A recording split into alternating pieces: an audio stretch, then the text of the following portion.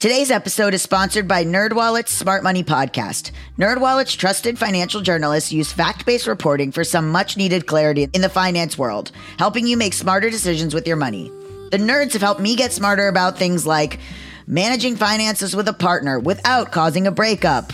We all know about that in my life and how hard that's been for me and also my listeners. You guys hear them talking about it on the mailbags. It is hard to manage finances with a partner. Putting away money for retirement, since I'm not going to be doing this podcast forever. Sorry. I guess I could, but retirement is huge for me. I am deeply focused on it right now. And planning for my tax bills so I don't dread April every year. Taxes are a doozy, and it's always changing. How do you know what to do? Listen to NerdWallet's Smart Money Podcast on your favorite podcast app. Future you will thank you. The legends are true. Overwhelming power! The sauce of destiny. Yes! The most legendary sauce has arrived as McDonald's transforms into the anime world of WickDonald's. The greatest flavors unite in all new savory chili McDonald's sauce to make your 10-piece Wick Nuggets, fries, and Sprite ultra-powerful. Unlock manga comics with every meal and sit down for a new anime short every week only at WickDonald's. Ba-da-ba-ba-ba, go! At participating McDonald's for a limited time while supplies last. Say goodbye to your credit card rewards. Greedy corporate mega stores, led by Walmart and Target, are pushing for a law in Congress to take away your hard-earned cash back and travel points to line their pockets. The Durbin-Marshall credit card bill would enact harmful credit card routing mandates that would end credit card rewards as we know it. If you love your credit card rewards, tell your lawmakers, hands off my rewards. Tell them to oppose the Durbin-Marshall credit card bill. You got problems that you ought to be concerned with. Moolah! You don't know how you're supposed to earn it, or what to do with it, or how to keep it. You're a freak with a dark, shameful secret. But you're not the only one. Get your hidden financial fears with a blast of sun. Now your healing has begun. It's Bad with Money with Gabby Dunn. Hello, and welcome to this week's very special Bad with Money episode, all about your pets and pet insurance. I'm Gabby Dunn. This is a show about finances and feelings where we don't talk down to you. You all wrote in with some wild stories of spending on your animals, and so the guest this week is you, my listeners. We've never done an episode like this before, so I'm very excited to share all of your stories.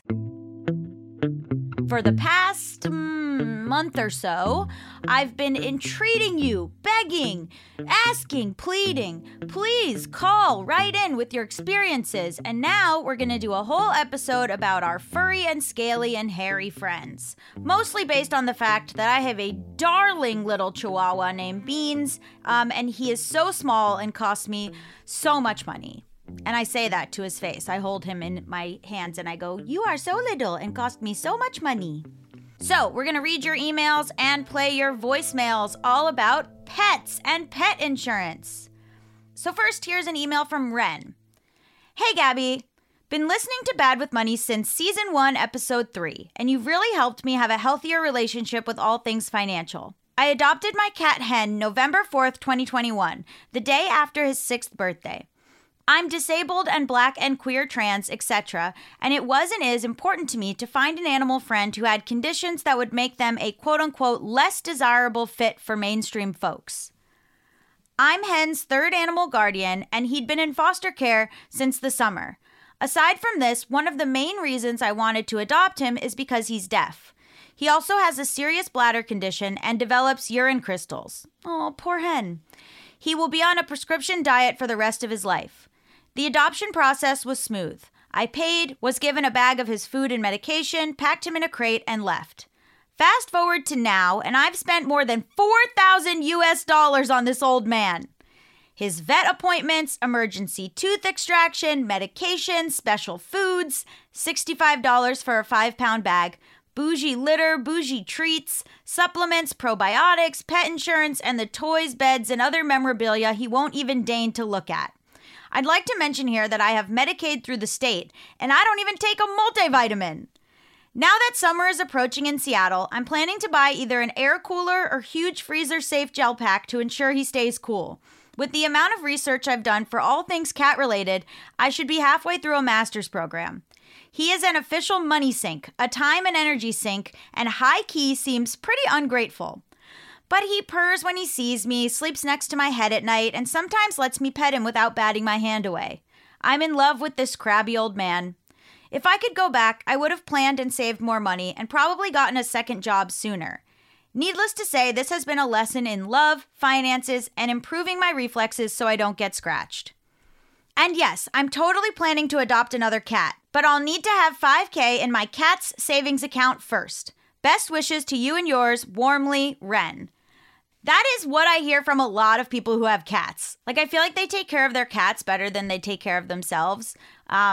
And a lot of us do that. We spend so much money on our pets that we wouldn't spend on our own health. But cats especially, I feel like don't give back the love that you give to them. But maybe that's part of why people love cats, because you have to work for it. And the people I know that are cat people seem to really feel a lot of joy when the cat does acknowledge them and provide affection, and also a lot of reverence for the cat's independence. And that's a type of person. Okay, this is an email from Swetha, and it says, "Hi, Gabby. Enjoy your podcast, your humor, and all of the helpful money-related information and tips you always share. Thank you for what you do. So just heard the 2 asks that you recently made to your listeners, and I can definitely answer the one on spending money on pets. I am one of the pandemic adoption stories and adopted my fur babe in the fall of 2020. He's a little 2.5-year-old doggo. He weighs about 15 pounds. We think he's a mix of Dachshund Chihuahua and Jack Russell Terrier. He was found by a local business owner roaming on a busy road in front of the guy's business, all by his tiny self. It's an absolute miracle that he did not get hit by a car or truck and that he's alive.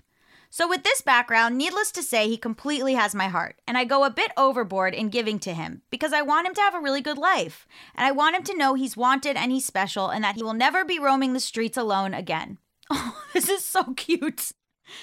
"Before adopting him, I thought I would need about maybe $1,000 to $2,000 annually to have a pet. That's a big ha! In reality, here's a window to what spending on him looks like. Fixed. $2,400 annually for his doggy daycare. He goes once a week, or about $200 monthly. $1,200 annually for miscellaneous expenses. This covers food, treats, collars, toys, etc., or about $100 monthly. $450 for annual vet checkups and vaccines. $400 annually for meds, HeartGuard, NexGuard. $4,500 total rounded up. Approximate fluid expenses. $1,500 for annual dog sitting fees when I travel. He stays with a rover sitter about 4 to 5 times a year, and each time it costs me around $250 to $300. $1,500 for annual unplanned vet appointments. He usually ends up at the vet 2 or 3 times a year for unplanned vet visits. He just had a vet visit in January for a bacterial infection, and that was a whopping $1,000 bill. Total, $3,000. So there you have it. On average, I spend around $7,500 a year for my dog. The biggest pain points are the surprise vet visits and the dog sitting fees. My initial guess that I would only spend $1,000 to $2,000 was totally naive and completely off. Nonetheless, even though he is expensive AF to keep around, I would not change a thing, and I love him to pieces, and all the money that I hemorrhage on him is completely worth it. Sorry for the very long and detailed email. You asked, and you got my answer. Haha, thanks, Swetha. Yeah, don't apologize for the very detailed breakdown. That is exactly what I wanted. This is the type of thing where if you are thinking of getting a pet, you really need to think about these things.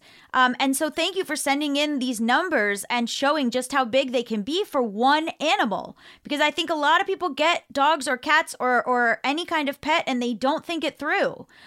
Or they underestimate how much it's going to cost. So not to say you shouldn't adopt a dog or adopt a cat or a lizard or whatever you want, but we're going to get into some real nitty-gritty costs here today, and that's what I'm hoping to do. I'm hoping to inform all of you. So thank you for that, Swetha. This is an email from Darcy. Hi, Gabby. Love the podcast and deeply appreciate you and your thoughtfulness as you approach all things finance and feelings. My name is Darcy, and I'm in Canada. For the sake of this one, you should know that I am femme-presenting and look very young. In this story, I was in my early 20s, but probably didn't look it. I think that perception plays a lot into how I was treated here. My parents went out of town, and I was watching our family dog like I always do. She had an allergic reaction to eating a bee and her throat started to swell, so I took her to the vet. No breathing trouble yet, but she was super distressed. Someone I hadn't met before was covering for our regular vet, and she took one look at me and said she wouldn't treat Zyla, my dog, without my parents' approval since they are the listed owners. Oh my God, she ate a bee. Help the dog. Okay, back to Darcy. It was 4 a.m. where my parents were traveling, and I wasn't sure I could get them on the phone. I tried pulling out ID to prove I shared a last name and address with the dog, but even that wouldn't do it. I got lucky that my mom's a light sleeper and woke up with my second phone call, but it was super stressful to be waiting while my dog got worse and worse to get care. In hindsight, I do think eventually the desk staff would have pushed us through since they'd all met me before, but they were deferring to the doctor at this point. Zyla got some meds and felt much better.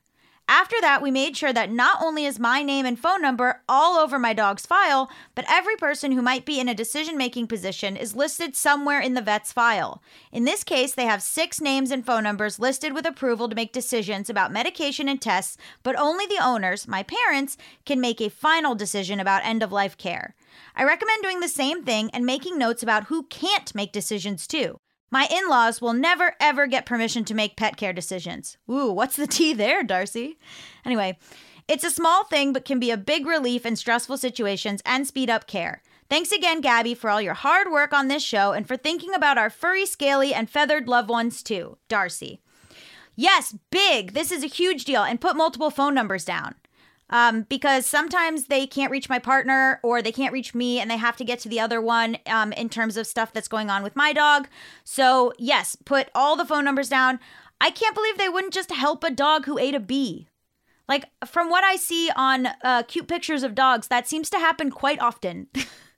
Just Google dog who ate a bee. It's so cute and so sad, but so cute, but so sad. Okay, here's an email from Stevie.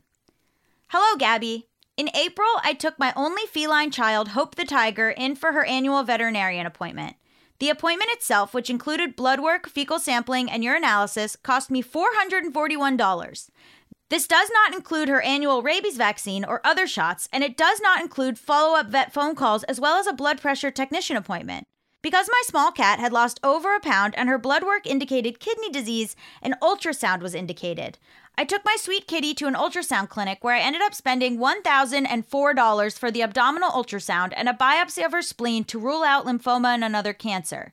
Our total so far is well over $1,600. Because she's a bit young for kidney disease, the vet also thinks there could be something additionally going on and recommends that I take my only child to an internal medicine vet. Also, the cost of her food went up overnight because dry food's not good for kidney disease. I hope this will comfort another feline lover struggling with vet bills. Thanks, Gabby. I truly love your show and thought the episode with Koa Beck was particularly good. I, first of all, love how much you refer to Hope as your feline child, your only child, your sweet kitty. The ways in which this cat became more and more dear to you as the email went on was really adorable. Yes, so I actually ended up just taking my dog, Beans, who's a little chihuahua, as I've mentioned. I ended up taking him to the vet because I thought that he had a rash on his penis. This is the type of thing that happens when you have a dog. You have to think about rashes on their penises. And it ended up that he had a UTI. And they had to do all this stuff to show me an ultrasound that he had a UTI, and he had to take all these meds, and the whole thing cost me $600. Just in one day. Just a quick $600 that I absolutely did not have. So, yeah, I feel ya. I feel ya, Stevie. That happens so fast when they don't know what's going on and they want to test for a bunch of things. There's the money. It's just flying out the window. Okay, this is an email from Madeline about horses. Hi, Gabby. I heard you wanted pet letters, so here we go. I grew up riding horses, but didn't buy my own until finishing grad school and finding full-time work. My horse is one of my greatest joys, but she's a terrible investment. Here are our monthly expenses. Board, $525. Training, $180.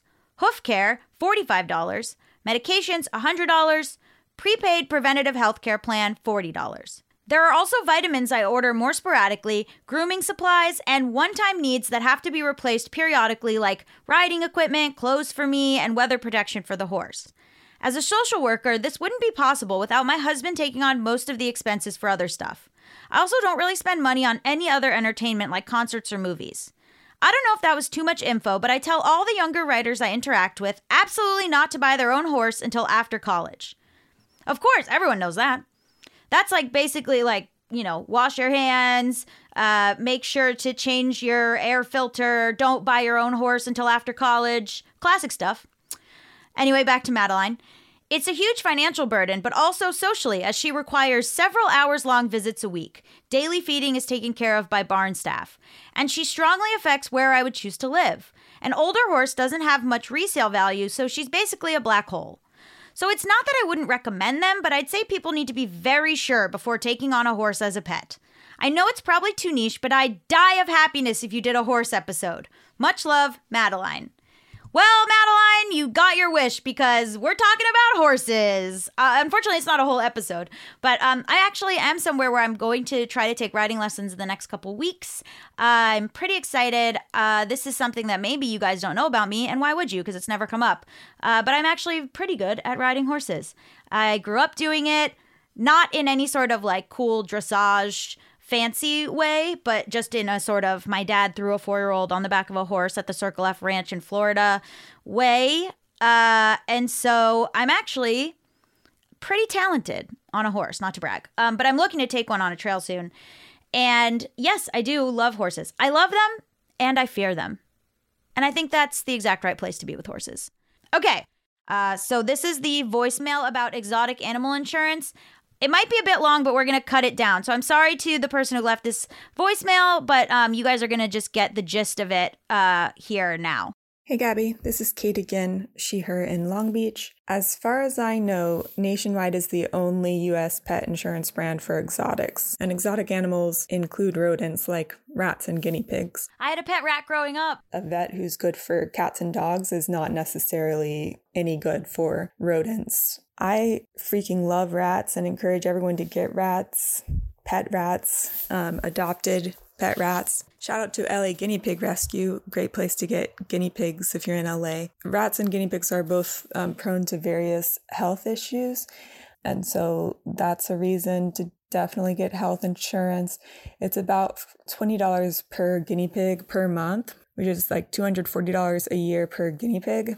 And that kind of sounds like a lot, but I think people forget that medical care for pets is really not significantly less expensive than medical care for humans. I'm just not sold on this advice of, you could put that $240 into a savings account instead. Maybe that math works out for longer-lived animals like dogs most of the time, but you never know. And for shorter-lived animals, like rats only live, sadly, like 2 to 3 years on average. So they'll often end up having health problems. So in that case, the economics are pretty obvious that you're going to make your money back because you're probably only going to have like a year of minimal or no vet expenses.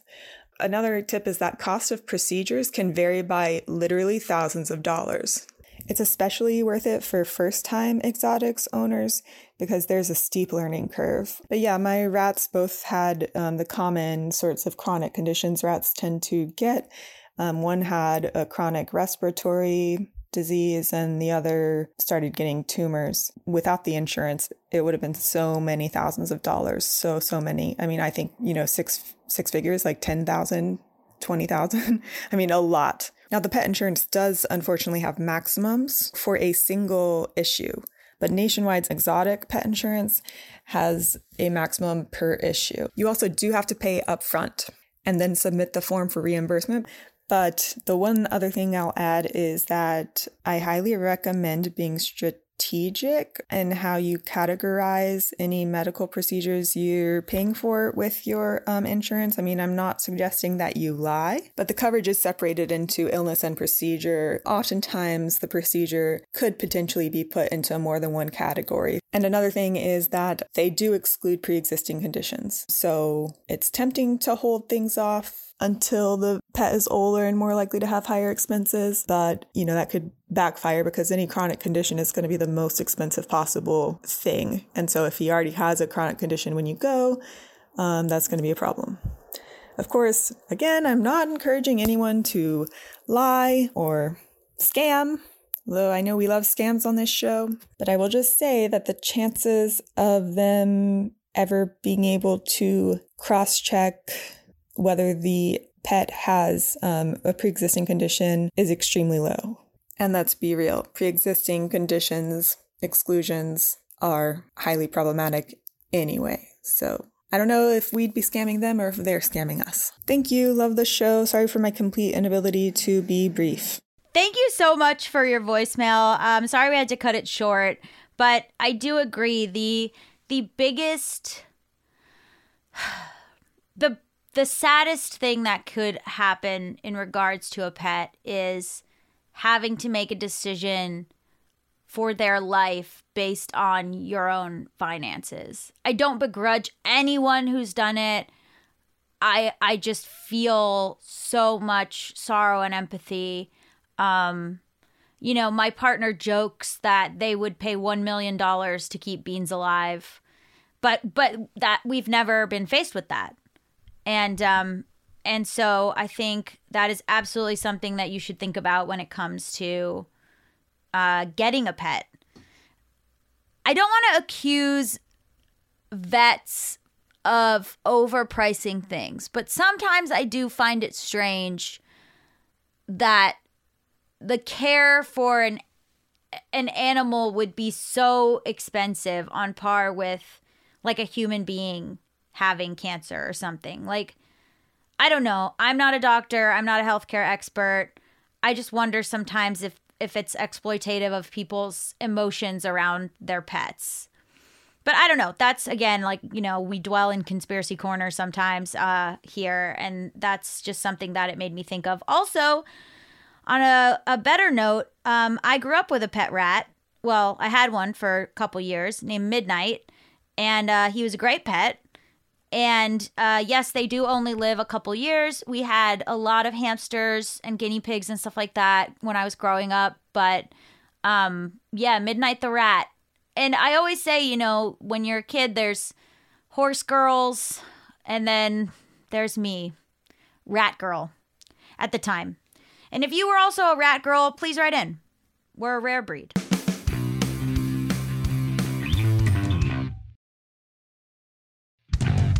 Okay, this is an email from Carrie, and it says, "Hi, Gabby. I wanted to write in about pet costs. My husband and I had an older dog with health issues, so we knew her time was ending, and in theory, were emotionally prepared.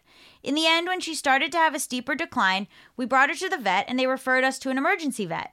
The emergency vet encouraged us to spend $1,500 to stabilize her instead of putting her to sleep. But based on her medical issues, it was uncertain if she would have 5 days or 5 weeks after that. I was against this, not necessarily for the money, but also to not put her through the stress and pain of her medical condition any longer. My husband, however, handed over the credit card without a second thought, as he was not prepared to say goodbye. We ended up having 9 more days with her, and she died in more discomfort than she previously had been in. I'm still not happy about spending that much money when it wasn't even in my dog's best interests. So long story short, if you have a partner and a pet, make sure you're both on the same page as far as medical treatment, what costs you can bear, and when they are appropriate and when you need to say goodbye. Because when emotions are high, you don't want to have to fight with your husband in front of the vet and the vet tech and end up spending $1,500 that you had set aside in case your 20-year-old water heater dies less than a month later. I'm assuming that very specific scenario is what happened to you, Carrie. Sorry for the downer of an email, Carrie. Not a downer, piggybacking right off the voicemail. This is something that you and your partner should absolutely talk about. So yes, this email just puts a little bing, little fine point on the voicemail that we just heard. This email is from Katie, and it says, "Hi, Gabby. An often under-discussed topic with dog finances is behavioral challenges." Oh, I'm so glad to get into this. Let's talk about this. Apologies in advance for the long email ahead, but I think it's an important discussion. No apologies needed, Katie. This is a very important topic, and I'm glad we're getting into it here. Whether someone is adopting or getting a puppy from a breeder, prospective dog guardians should be asking as many questions as possible about the dog's temperament and potential problem behaviors. And for puppies, they should ask about the parent's temperament, what has been done for early socialization, and even stress during pregnancy, in addition to physical health. If adopting, foster-based rescues will usually be able to provide better info about temperament than shelters, and not all breeders are responsible with how they choose to breed and whether they do proper early socialization. Puppies aren't blank slates. Asking questions doesn't completely rule out the possibility that a dog you bring home will have behavior challenges, but it does reduce it. I say this because I absolutely adore my dog, and he's so easy to live with 98% of the time. But I wasn't fully prepared for his challenging behaviors when we got him. He's reactive to several things we encounter on daily walks, meaning he barks, lunges, and may even bite another animal or person if he's afraid. To many folks, this looks like aggression, but it's really his fight, flight, freeze, fawn response going to fight. And he has separation anxiety, so he can bark, howl, pee, and destroy things if left alone too long, which is especially troubling when you share walls with neighbors. Some separation anxiety dogs even chew through crates and walls and break through windows. He also has a high prey drive or a strong instinct to hunt cats and other small animals. Financially, these behavior problems are expensive. First, the reactivity and prey drive could potentially open us up to medical bills and lawsuits if he bites a person or pet. We do everything we can to prevent that, but other neighborhood people and animals are frequently irresponsible and unpredictable. Second, these behavior problems often require professional help to address. We're working with a fantastic trainer for positive reinforcement behavior modification and with a wonderful veterinary behaviorist/pet psychiatrist. Wow, you're really doing the work. You're really... Oh, you say your dog. My dog is really putting in the work. But I think you are too because you're being a very conscientious owner. Anyway, Katie says, the dog is making great progress and our team is worth every penny, but they're highly skilled and educated and they charge appropriately. His fear is a pre-existing condition, so none of this care is covered by pet insurance. Few pet insurance providers even cover behavioral care. I'm very lucky I'm in a position to afford the help my dog needs, but not everyone is. And a very sad consequence of this is that some dogs end up back at the shelter because their people can't handle it, or they can end up being euthanized. Either thing can still happen even if someone does get appropriate help because fear and instinct are difficult to change, but getting help reduces the odds. If you read this email on the show, I want to add that I don't want anyone who has had a dog rehomed or euthanized to feel ashamed by my words. I feel you. No one makes these decisions lightly. Not all homes are right for all dogs, and some dogs have a very poor quality of life because of constant stress. Some dogs just aren't built for our modern world, and recognizing that takes compassion. I'm grateful for the people who recognized our dog wasn't a good fit for them and relinquished him to the shelter so he could find us. Their home doesn't sound like a good fit for him either. There's also no shame in simply wanting a companion and not wanting to train every day on every walk while being on constant alert for triggers. Even trainers who do this work for a living deserve pets that are easy to live with.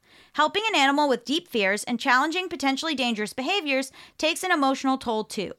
Sorry for such a long downer of an email, but I do think it's an important issue to consider for prospective dog guardians. I'm sure cats can have some of these challenges as well, I just have no experience with it. Thank you for having these important discussions on your show, Katie. No, that wasn't too long of an email. That was a great email. Thank you so much. I really, really appreciate it. And I think one aspect of this that we didn't get into is the careers that people have made out of helping these animals. Pet psychiatrists, behavioral trainers, like these people who dedicate their lives to helping animals. I think, there's something to be said for taking that on as a job. That being said, Katie, you're also a wonderful person because you are doing this out of love for the animal, out of love for the dog. And yes, you say you are lucky to be able to afford it. But yeah, that was not an email that was too long. That was actually a really important and kind of moving email. Okay, this is an email from Megan. Hi, Gabby. Almost 6 years ago, I adopted a sweet Siamese mix who was about 2 years old at the time. In giving me some of her history, the shelter told me she had some teeth pulled. I asked the vet about this, and she said some cats just had bad teeth and it happens. I thought about getting pet insurance since I knew she'd need regular dental cleanings, and those are expensive because they use anesthesia. Tell me about it. I had to do that for Beans. It was so expensive. Anyway, back to the email. But the plans that included dental were always the most expensive, and I thought she'd already had teeth pulled. It would be a pre-existing condition.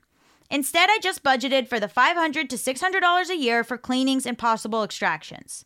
She had another extraction this year and is down to 9 teeth. I have 2 asides. 1, I'm very privileged to be able to do this as my spouse and I are childless and both have tech salaries. And 2, my cat inexplicably refuses to eat wet foods. She loves gumming her dry food. Oh man, I love pets. Anyway, She also had a bladder stone that we found a few years ago and have been trying to dissolve it through her diet, but this week they surgically removed the bladder stone and my bank account is $1,900 lighter. I also have a dog, but she doesn't have any ongoing issues so far and is about to age out of being insurable at 6 years old. The silliest cost for her has been paying $1 per visit for parking at the dog park we used to walk to, because the walk was along a popular bike path and my dog randomly developed a fear of bikes 2 or so years ago and refused to walk on the path. You got some quirky animals. I think pet insurance is a little scammy, but I've never had it, so maybe it is really helpful and I've been missing out. Renting with pets is also a whole thing between pet deposits, upfront fees, and ongoing pet rent. Shouldn't the extra fees and deposits cover the potential extra cleaning/repair costs from a pet? So pet rent feels really scammy. But I love my little nuggets, and I'm very thankful my spouse and I are lucky enough to be able to care for them and keep them healthy.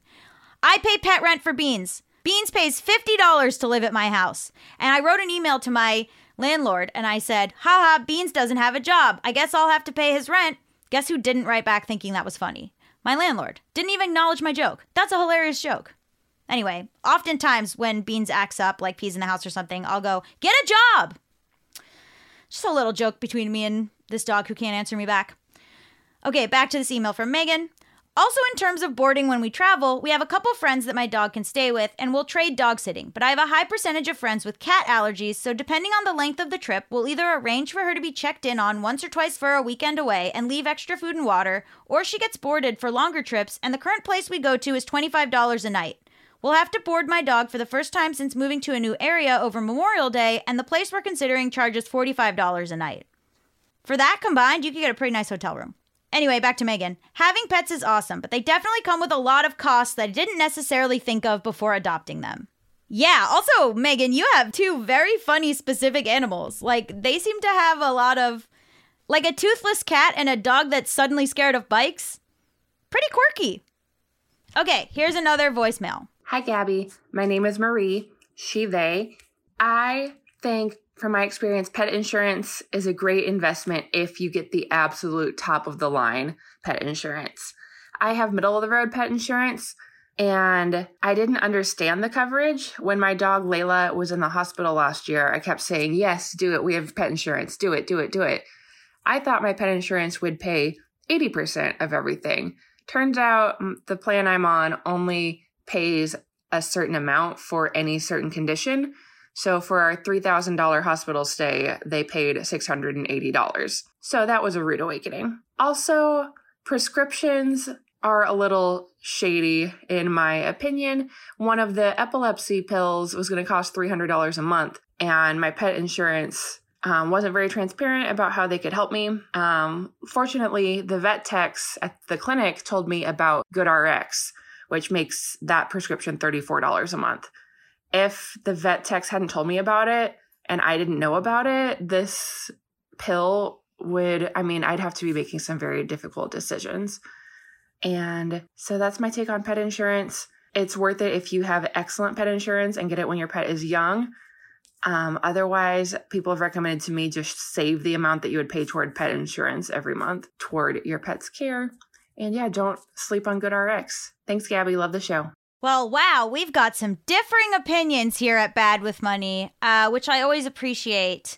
And yes, GoodRx does apply for medicine for pets and medicine for people. If you didn't know about it already, now you do. It has provided a lot of really great coupons for me personally and friends of mine in order to get medication at a more affordable price because we live in a dystopian healthcare hellscape here in the United States and other countries that don't have universal healthcare. Okay, here's an email from Sarah. Hi, Gabby. My name is Sarah, they, she, and I adopted a cat in May 2020 as an emotional support animal at the advice of my therapist. Oh, why? Was something going on in 2020 that maybe caused a lot of us to need support? I'm just kidding. Anyway, Sarah continues. I wasn't informed by the shelter until I was signing the paperwork that their preliminary vet appointment had shown that Delilah would need a dental cleaning and possibly extractions. Oh, here we go with this dental cleaning stuff. The most expensive thing. Okay, I'm so glad 2 people have mentioned it. Okay, back to Sarah. So in addition to getting pet supplies and the adoption fee, I fully support adoption fees, by the way, shelters need the money, I also needed to pay for a potentially expensive vet visit. This was originally quoted to me by my vet around $2,000, but thankfully I soon after moved back to my small hometown and ended up paying a little under $1,000 instead at our new vet there. In addition to the cleaning, which they have to do under sedation, she had 3 extractions. Yup, putting them under cost so much money, and the extractions cost so much money. Believe me, Beans got like 6 teeth pulled. It was horrible. Also, just an aside, my brother's dog has wooden teeth. I wonder what that's about. Anyway, Sarah says, I got pet insurance shortly after getting her, which runs me about $30 a month, but it doesn't cover dental care or pre-existing conditions. What is it with pet insurance not covering dental? It's literally one of the most expensive things. Actually, I just answered my own question. Okay, Sarah says, I'm comforted that should an emergency arise, I have a good chance of getting reimbursed, but it was tough that they didn't cover this large expense that I had to shell out for immediately. I do have a friend whose dog kept getting into things he shouldn't have. Their pet insurance saved them from spending thousands of dollars on emergency visits over just a few months. So I know it can be very helpful, but sometimes it does feel like I'm just burning money. Doesn't all insurance feel like that, though? This email ended up a little long, so no worries if you cut some of it, but I just wanted to share my experiences.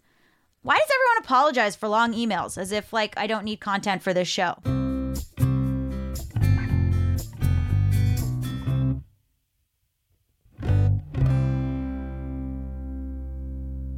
Okay, here's an email from a listener who's written in before, I think, called So Nerdy. Hi, Gabby. To start, I wanted to say how much I am loving this season of Bad with Money. The deep dives into controversial and important/relevant topics are chef's kiss. I worked in a vet clinic as a receptionist and room technician for about 4 years, and I have had pets of all kinds, mostly dogs, all my 32 years of life. I stepped away from the veterinary career because I hit a point of compassion fatigue that I couldn't overcome. Oh, I hear you. We don't even have time to get into compassion fatigue, but if you don't know what that is and you're listening, look that up because it explains a lot about people in the healthcare profession. Anyway, okay, back to So. Regarding pet care, I want to highlight how important it is to prepare for the unexpected. While pet insurance can help with this, I've personally found it more helpful to reserve a portion of my monthly income for pet expenses. To determine the amount, I listed out the expected expenses for the year. Food, flea and tick and heartworm prevention, dental cleanings, boarding during travel, dog license, annual exam and vaccines, possible emergency, and divided by 12. This will vary for everyone, but I found $200 to $250 per month is ample to cover my dog. If you are someone who is not able to hold on to money when it's sitting in your bank account, it may be beneficial to ask your vet if they accept deposits to your client account with them. That way, you can essentially pay in advance on your schedule for pet care and not have a huge bill at once. Oh, a client account. Putting a deposit into your client account. That's very good advice. Anyway, back to the email. Wow, yes, that's really good advice that no one else mentions here. That is something I'm actually going to check on. Okay, back to the email. Having a pet is a privilege, and sadly, it is definitely one that requires money. I would never tell someone the age-old phrase of, if you can't afford a pet, don't get one, because it reeks of classism. Instead, I would advise everyone to be either financially or emotionally prepared for caring for, or not, a sick and or injured pet. It is not the veterinarian's or the receptionist's fault or responsibility to shoulder the cost of care. If they did everything pro bono, then there would not be any veterinary care available. Obviously, there are bad vets and bad vet clinics, but most are there to help you. They, all the employees, are concerned about your pets as much as you and want to see you all thriving. Basically, don't be a dick either in person or online when difficult decisions have to be made surrounding care and the money barrier to it. Better subsidies, healthcare, socialism, UBI, etc. would provide better and more accessible care for us and our pets. And having pets is a form of self-care for so many of us that it really should be argued to be a right, in my humble opinion. Best, So Nerdy. Thank you for writing in from the point of view of someone who has worked in the veterinary field. I really, really, really appreciate that. And thank you for saying that telling people not to have a pet if they can't afford it is classist. It reminds me of the way people speak about unhoused people with dogs, which I think is really unempathetic and cold. Okay, here's an email from Ziggy. Hi, Gabby. I've recently started listening to your podcast. Shout out to my bestest friend for turning me onto it, and it is so great. I love the way you approach your guests and the people who write in with curiosity and respect. Even when you don't agree with someone, I can tell you're not like, wow, you dumb. You're right, Ziggy, I'm not. I love not agreeing with people. Okay, anyway, You asked for stories about pets and money. I am the proud dad of 2 cats and 1 Shih Tzu, all of whom came from the same shelter and all of whom I would die for. Obviously. I definitely should have pet insurance, but I don't. My ADHD brain forgets between vet visits. Mary Jane is my pup. She's about 6 now, but I adopted her with my ex when she was about 3. She came from a hoarding situation and had some issues. The Humane Society told us she would need eye drops for her chronic dry eye, but that the skin condition she was facing should clear up with the fancy shampoo they gave us. The next day, we took her to the vet just to make sure we had the right eye drops, and her medical bill for that first visit was $1,000. The special shampoo was not enough. Over the next few months, I probably spent $5,000 on this dog. I would do it again in a heartbeat because she's the love of my life. However, I wish I had been prepared to spend that money. Over the years, she has gotten significantly cheaper. Her skin and eye issues are chronic, though, and will never fully be better. When my ex and I got divorced, I got custody of the 3 animals, which is great, but it does mean I've been shouldering the cost of their care alone. Actually, I already was. Ooh, spill the tea, Ziggy! You're just like Darcy. You, both of you, right back in with your family drama. I'd love to hear it. So, Ziggy writes, Mary is the best girl and she deserves every penny I have. She's my best friend. She's helped me through the hardest time in my life and never judged me for crying alone on my couch while watching trans before and after videos and drinking beer. I will continue to spend as much money as she needs me to, but I really should get pet insurance. Thanks for all you do, Ziggy. Okay, here's an email from Zoe. Just wanted to share my brief experience with vet bills and conflicted thoughts about pet insurance. Looking forward to this episode. Well, look forward no more, Zoe, because it's happening. Okay, Zoe writes, last summer I adopted an adult cat from the local shelter, and ever since I've been debating whether to get pet insurance. This cat is the best little roommate I could have asked for, but she also had some health issues early on that took me by surprise. Are we sensing a theme here, people? Everyone's taken by surprise. Okay, back to Zoe. Over this past year, my cats needed 4 vet visits, costing about $600 in total. Luckily, she's doing well after some small changes to help with asthma, probable food allergies, and chin acne infections. But I worry about the future asthma flares and whether there is a more urgent issue going on in the background. After looking into pet insurance options, the annual deductibles seemed about equal to the expenses I've run into. Then I also found anecdotes on Reddit of people having their eligible claims denied. Outside of that, insurance does seem worth the peace of mind, when one expensive vet bill could cost more than a decade of paying $20 a month. For now, I have a savings bucket for future vet visits, but maybe I should be putting some of that toward insurance? Very interested in hearing others' experiences, Zoe. Well, Zoe, you just heard a bunch of people's experiences, so let me know if any of that was helpful to you. Now I'm going to close out with 2 Discord comments from you guys about pet insurance, and then we're going to end our episode with me saying some nice things about my dog and my parents' cat, which used to be my cat. So I don't read your username on Discord unless you tell me I'm allowed to. So this person wrote, I have an older shelter cat, and the pet insurance was a total waste of money. Because I didn't have her medical history from when she was at the shelter, they denied me every time. Took me longer to cancel than I'm willing to admit, LOL. This was with Pet Plan. Ooh, call him out, call him out. Okay, this person writes about pet insurance. I have it, Pet Partners, and it's like $40 a month for my cat, which is obviously in general less expensive than people insurance. But I still had to pay for like half of my cat's larger bills when she wouldn't use the litter box for 2 years, and we had to do a ton of exams, urinalysis, fecal samples, etc. Also, with my policy, behavioral visits aren't covered, so it got confusing as to whether these litter box-related visits would be covered. I can't tell if it is worth it, but someone else had suggested to me simply to put that $40 a month into a savings account just for the cat instead to be ready when larger bills come up. Okay, so as we can tell at the end of this episode, people have different opinions about this. What a shock here at Bad with Money. So before we go, thank you so much for writing in, and thank you so much for calling in, and thank you so much for loving your pets and loving your animals and sharing their stories with me and sharing all the advice you've learned over the years. I want to say that I currently do not have pet insurance, knock on wood, for my dog Beans. He is an older dog. Like, when I got him, I thought he was 3. It turned out he was actually probably 5 or 6. So he has some more advanced medical problems than I anticipated. And I love him so much. Like, I've joked, this is a terrible joke, but I have joked that if they ever have to put him down, I will tell the vet to take me as well. And I'm sure if you guys have listened to my other show, Just Between Us, you've heard me say that probably a couple times. So I completely understand the amount of emotional investment there is in keeping your furry, scaly, feathered, hairy, whatever babies safe. So thank you for writing in. We didn't really hear from anyone who owns a lizard or a bird, so please write in and I'll include it in my mailbag episodes. Would love to hear some stuff about birds and lizards. Thank you so much to everyone for sharing your stories. I hope you liked this episode. That was all listener stories. If you do, tell me. I would love to hear from you. Also, send me a suggestion for another listener stories episode we could do. Is there a topic that you think a lot of people would write in about? I would love to hear it. You can email me at gabbyisbadwithmoney@gmail.com or leave me a voicemail at 844-474-4040. You can also email me a voice memo if you prefer. Join our online communities too. We're on Instagram, Discord, TikTok, Patreon, and Facebook. Links to all of these will be listed in the episode description. Don't forget to listen to the show the day it drops so we can get on the charts and spread the word. Also, leave me a 5-star Apple review. I think 4 of you did this week, which is amazing. 4 in 1 week is so cool. Thank you so much. And again, if you have another idea for a listener story episode, please email me and let me know. I would love to do more of these, and I hope you guys liked it. Okay, bye! Done.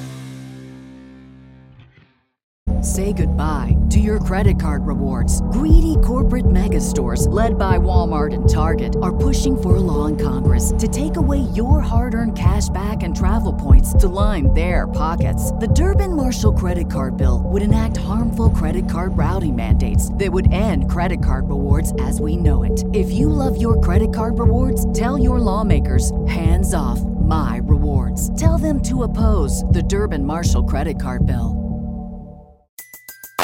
Everybody in your crew identifies as either Big Mac Burger, McNuggets, or McCrispy Sandwich. But you're the Filet-O-Fish Sandwich all day. That crispy fish, that savory tartar sauce, that melty cheese, that pillowy bun. Yeah, you get it. Every time. And if you love the Filet-O-Fish, right now you can catch 2 of the classics you love for just $6. Limited time only. Price and participation may vary. Cannot be combined with any other offer. Single item at regular price. Ba-da-ba-ba-ba.